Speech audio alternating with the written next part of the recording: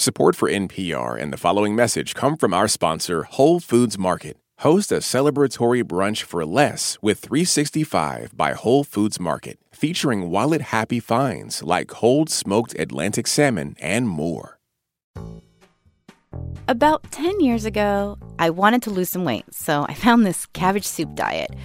Twice a week, I would just eat cabbage soup all day long, breakfast, lunch, and dinner. I boiled some onions and cabbage, obviously, and garlic, and vegetable broth, and then I blended it up, and that is all I ate. Yeah, I did that. And after all that, I didn't reach my goal weight. I lost some weight, but I've never been able to lose weight fast. And eating this cabbage soup just drove me nuts. And after a while, I gave up, and the weight I'd lost came back. We do try this all or nothing approach, where all or nothing, almost always brings you back to nothing. That's Dr. Yoni Friedhoff. He's an obesity medicine doctor in Ottawa. And he says the way our culture thinks about weight loss is all wrong. It all sort of boils back into the mindset that suffering is required long term, and that if you are not capable of suffering long term, it's because you personally are a failure, that you are not trying hard enough, you don't want it badly enough, you don't care enough, and that's nonsense. Because that approach just leads to failure and feeling bad about ourselves. This is your NPR Life Kit on rethinking weight loss. I'm Maria Godoy, and I cover health and science for NPR. In this episode, we're going to talk about why the way many of us think about weight loss is totally counterproductive, and why managing weight in a healthy way might mean not thinking so much about your weight at all. The scale measures the gravitational pull of the Earth at a given moment in time. The scale doesn't measure health, happiness, success, effort, or self-worth. So if you're looking for the newest version of that cabbage soup diet, yeah, this is not it. But if you want to hear what I've learned that's helped me figure out how to keep a weight I'm happy with long term without being miserable, and that's the key, well, stick with us.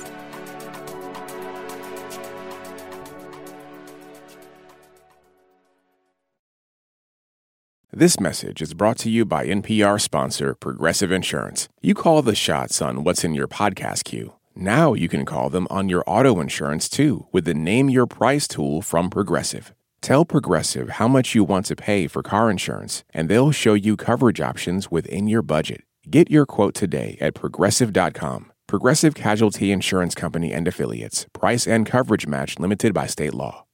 Support for NPR and the following message come from our sponsor, Whole Foods Market. Host a celebratory brunch for less with 365 by Whole Foods Market, featuring wallet-happy finds like cold smoked Atlantic salmon, mini quiches, organic everything bagels, and more. Plus, visit the floral department and jazz up your table with a beautiful bouquet of big, bright, sourced for good flowers. When the brunch has to be perfect and delicious, go to your local Whole Foods Market.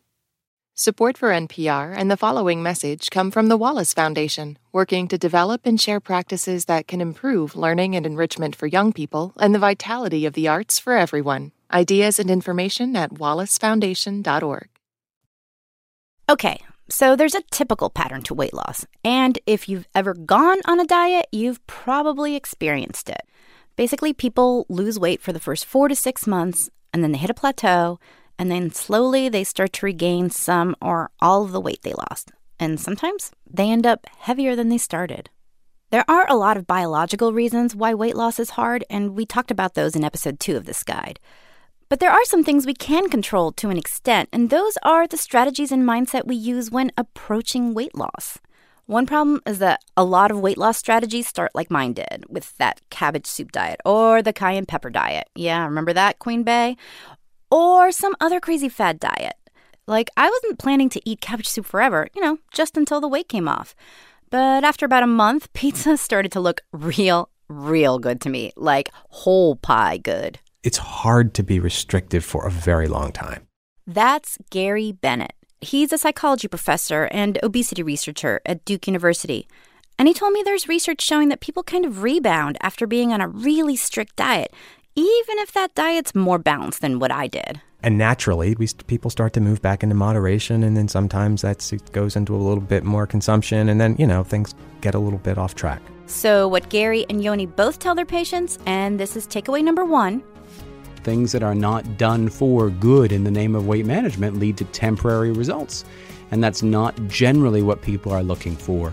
in other words, keeping weight off long-term only happens if you like the lifestyle that gets you to that weight, so much so that you actually stick to it. Short-term crash diets, they're really not sustainable. Unless you like the life you're living while you're losing your weight, you're probably not going to keep living that way. And as a consequence, that weight that you've lost will come back. And it was that philosophical shift that led me to the practice, I suppose, that I run today, which is focused not on particular body weight goals. It's not on the body mass index. It's not on a particular diet, but rather it's trying to work with patients as individuals to figure out the healthiest life they can honestly enjoy. So if you're looking to lose weight and you go to Yoni's practice, the first thing he would tell you is to stop thinking about weight itself. Like that number on the scale, just don't worry about it. We don't aim people at any numbers whatsoever in our office as far as pounds on a scale or body mass indices or body fat percentages or clothing sizes. I think all of the numbers are risky. Risky because our bodies and our genes are all built differently. Plus, our job demands are different, our environments are different, our caregiving responsibilities are different, and all of that can affect our weight loss efforts. So aiming for a specific number can set a lot of us up to fail. That's why Yoni says, and this is takeaway number 2, forget goal weights. Instead, focus on behavior goals. The analogy I'll use regularly in my office is one of school. So if you've got a kid in school, that kid's best grade is going to be whatever grade they get when they go to class, do their homework, and study their best. But by no means does everybody trying their best in school get an A+. It's just not how it works. And so the goal setting needs to be around the going to class, doing your homework, and studying, and also needs to be realistic. Yoni loves a good analogy, and you're going to hear a few from him in this episode. But in this case, when he says doing your homework, he means adopting healthy behaviors. For example, he really recommends trying to cook at home more often. As for Gary, he gives his patients a simple list of changes they can choose from. For instance, stop sugary beverage consumption. It's huge for most people. Reduce alcohol intake, no more than 1 drink per night. I can do that. Stop. It's harder for me, baby. Stop eating chips, cookies, and candy, right? Just those 3. No fast food. You do like 4 or 5 of those, and you'll get pretty close to that 500 calorie deficit each day. A calorie deficit. That just means you're taking in fewer calories than you burn, and that's how you lose weight. But the weight loss isn't the focus here. The idea is that making these changes can make you healthier regardless of how much weight you lose, or even if you don't lose any weight at all. In other words, they're goals worth pursuing in and of themselves, and they're less likely to make you obsessive. Of course, changing our behavior is easier said than done, and this gets us to takeaway number 3. Don't try to overhaul your behavior all at once. Instead, start small and let those changes snowball. When it comes to weight management specifically, people are so keen to suddenly have a black belt that they forget to get a black belt. You start with a white belt and fall down a whole bunch, and slowly over time with a lot of repetition, you build a skill set. And I think healthy living is the same. And when people try to suddenly have a black belt without taking that time to build up to it, they usually struggle and stop. For a lot of people, Yoni says a good place to start is to just figure out what you're eating. I think one of the first things a person can do, just like they would be doing if they were unhappy with their bank balance at the end of every month, trying to understand what their spending patterns look like would be a great first step. And I think the same is true about eating patterns and eating habits. Now, I am a fan of using food diaries. I realize that it's not for everybody, but doing it for a few weeks would be a very eye-opening thing for a lot of people, where people will be keeping track of what they're eating, when they're eating, how much they're eating. Now, as Yoni said, food diaries are not for everyone. If you have a history of eating disorders or tend to become obsessive about counting calories, stay away from them because this could trigger you. But if you can look at the data dispassionately without self-judgment, food tracking can help you get to know yourself and your habits. That's when you can start taking stock of what you may or may not be able to change. For instance, maybe there's a food you can cut back on. A couple of years ago, I started food tracking, and I quickly realized that I was pouring about 400 calories worth of creamer into my coffee every morning. That was really eye-opening. So I cut back and eventually realized just a spoonful was enough. But a lot of people do find tracking their food to be tedious. Even Gary does. That's why he tells his patients to track their goals instead. I once had a patient who just tracked every day. She got a day planner and just put a smiley face or a sad face on the day planner each day. And if she thought she was doing pretty well hitting her goals that day, she wrote a happy face. And if she wasn't, she wrote a sad face. And she did wonderfully and felt really good about her progress. And, you know, she would tell you, I just look at the day planner and I can figure out all the trends. And there's another reason to focus on meeting smaller goals. They're actually achievable, so it sets you up to be able to celebrate small victories. Gary remembers one day when he walked into one of the health centers he works at, and one of his patients waved him over. This woman comes over and, doc. And she was shaking this thing at me, and I didn't know what was happening. And I realized that she was shaking a pedometer in my face. And she was saying, look at my steps. I hit 13,000. And then she immediately started voguing. I mean, she was like striking all the model poses and the whole thing. And she's like, look, I lost some weight, but I've still kept it jacked. I've got my Michelle Obama arms. And, she was just doing the whole thing. And we sat and talked for a while, and she just followed these really simple goals. One of the simple goals Gary likes to offer his patients is brisk activity. This patient certainly embraced that, and accomplishing it kept her motivated to keep going. Over time, you can work your way up to black belt level lifestyle changes if you want, and what those are going to look different for different people. It could be cooking most of the food you eat yourself, or running a marathon, or playing kickball with your kid after school. That's actually what my husband does. Yoni says the key is to stick with the types of changes you most enjoy. Okay, so doing all these things, cutting out sugary drinks, cooking more, getting in your steps, they can start moving the numbers on the scale. But of course, a lot of the pressure to lose weight in our society is about looking a certain way. And these strategies probably won't get you dramatic weight loss. Does anybody come into your office looking for that kind of weight loss, like the 50 pounds or more, or not really? Oh, yeah. Yeah, people do. And what do you tell them? We usually tell them that a safe amount of weight loss is 1 to 2 pounds a week. An amount of weight loss that will improve your health is somewhere in that 5% range.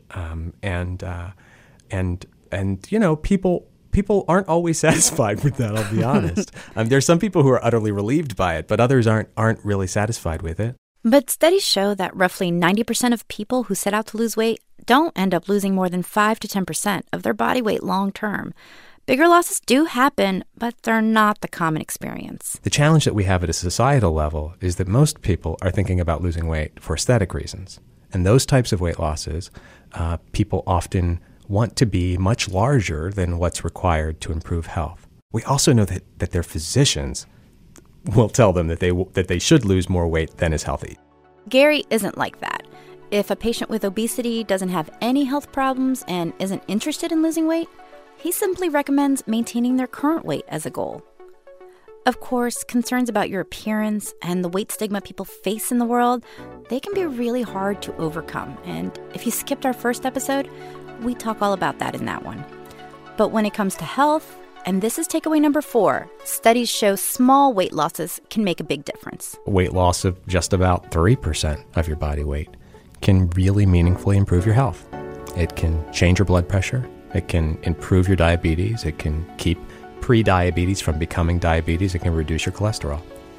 So even smaller weight losses than most people imagine can really meaningfully affect health. And I think that's a real win. Okay, I'm going to get a little personal here. So 2 years ago, roughly, I decided to start making some healthy lifestyle changes. And I would be lying if I said weight loss wasn't one of my goals, but more than that, I just wanted to feel strong. I wanted to be able to run in the park with my kids and keep up. I wanted my knees not to hurt all the time. So I started off by making small changes that I enjoyed, like taking a walk during my lunch break. As a science and health journalist, I knew all the factors I was up against in trying to lose weight. So I decided not to focus on a specific number on the scale, deliberately. 2 years later, I've actually lost more weight than I expected to be able to. And I'm still technically a little overweight, but I am totally cool with that.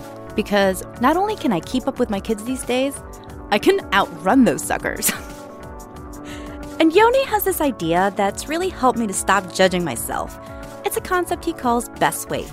And this is our final takeaway. Takeaway number 5. A person's best weight is whatever weight they reach when they live the healthiest life they can actually enjoy. And Yoni says the healthiest life you can enjoy is going to vary from day to day and from one person to the next. For example, the healthiest life you can enjoy on your birthday is going to be different from the healthiest life you can enjoy on any given Thursday. Me personally, these days, I typically avoid cake, but when my kid turned 5, yeah, I had a slice. You know, food's not just fuel. Food is comfort. Food is celebration. Food literally reduces our body's stress hormone levels. Food is the world's oldest social network. And to suggest that we need to exclusively eat in the name of health denies the importance of all those things. And I think those things are hugely important. That's why Yoni says he's actually written prescriptions for chocolate, fried chicken, even beer. Yoni says you want to think about your life. Think about the healthiest foods you can eat and still be happy. Think about the kinds of exercise you truly enjoy. And just do that. The world has been told and is still constantly being told that the goal for weight loss is total weight loss. I've used the analogy before, the Boston Marathon, where, you know, to qualify for the Boston Marathon, you need to be a very, very fast runner. Now, Yoni himself is a runner, but he admits he would never qualify for the Boston Marathon. But that doesn't mean he's going to quit running because he actually enjoys it. In weight management, we are all programmed to believe we should all be qualifying for the Boston Marathon of weight loss. That's just not reality.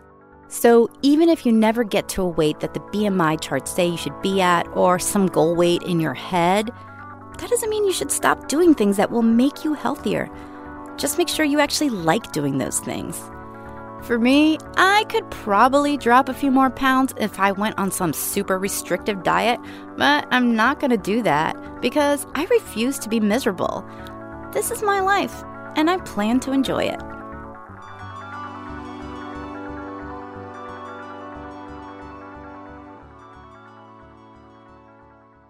All right, so that's it for this episode. Let's recap what we learned.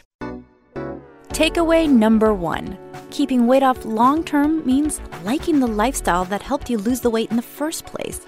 So forget about short-term crash diets. Things that are not done for good in the name of weight management lead to temporary results. And that's not generally what people are looking for. Takeaway number 2. Forget about goal weights or what the BMI chart says you should weigh.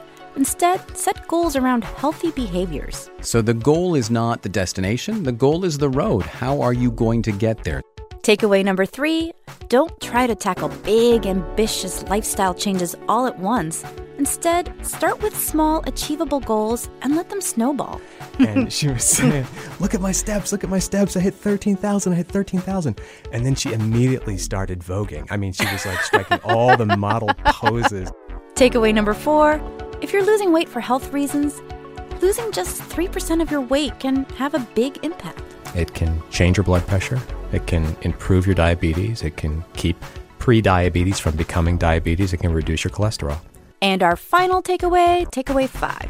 Instead of thinking about a goal weight, think about your best weight. Your best weight is whatever weight you reach when you're living the healthiest life you can honestly enjoy. For more NPR Life Kit, check out our other guides. We've got episodes on learning to love exercise, how to get started investing your money, even talking to your kids about scary things in the news, and lots more. If you like what you hear, make sure to check out our other Life Kit guides at npr.org/lifekit. And while you're there, subscribe to our newsletter so you don't miss a thing. We've got more guides coming out every month on all sorts of topics. And here, as always, is a completely random tip. This time from Life Kit project coordinator Claire Schneider. My tip is to get yourself some kitchen scissors. I like to use them to cut up pizza. They're way better than pizza cutters. And you can also use them to cut up herbs and green onions. So yeah, get some. Useful. If you've got a good tip or want to suggest a topic, email us at lifekit@npr.org. I'm Maria Godoy. Thanks for listening.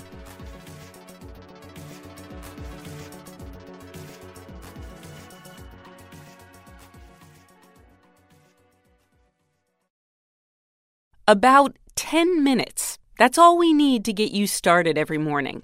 The biggest news stories, from politics to pop culture, with the analysis you need to understand what's going on. Listen to Up First on weekdays from NPR News. This message comes from NPR sponsor Discover. Tired of not getting a hold of anyone when you have questions about your credit card? With 24/7 live customer service from Discover, everyone has the option to talk to a real person. Limitations apply. See terms at discover.com/creditcard. This message comes from NPR sponsor, the Schizophrenia and Psychosis Action Alliance, working to shatter barriers to treatment, survival, and recovery so that people with schizophrenia can thrive. They're one of the few advocacy organizations focused only on schizophrenia and psychosis, and as a result, have a deep understanding of this brain disease. They actively partner with like-minded organizations to conduct research, improve access to resources, and empower individuals with schizophrenia and their families. More at wecanthrive.org. Last year, over 20,000 people joined the Body Electric study to change their sedentary, screen-filled lives. And guess what? We saw amazing effects. Now you can try NPR's Body Electric Challenge yourself. Listen to updated and new episodes wherever you get your podcasts.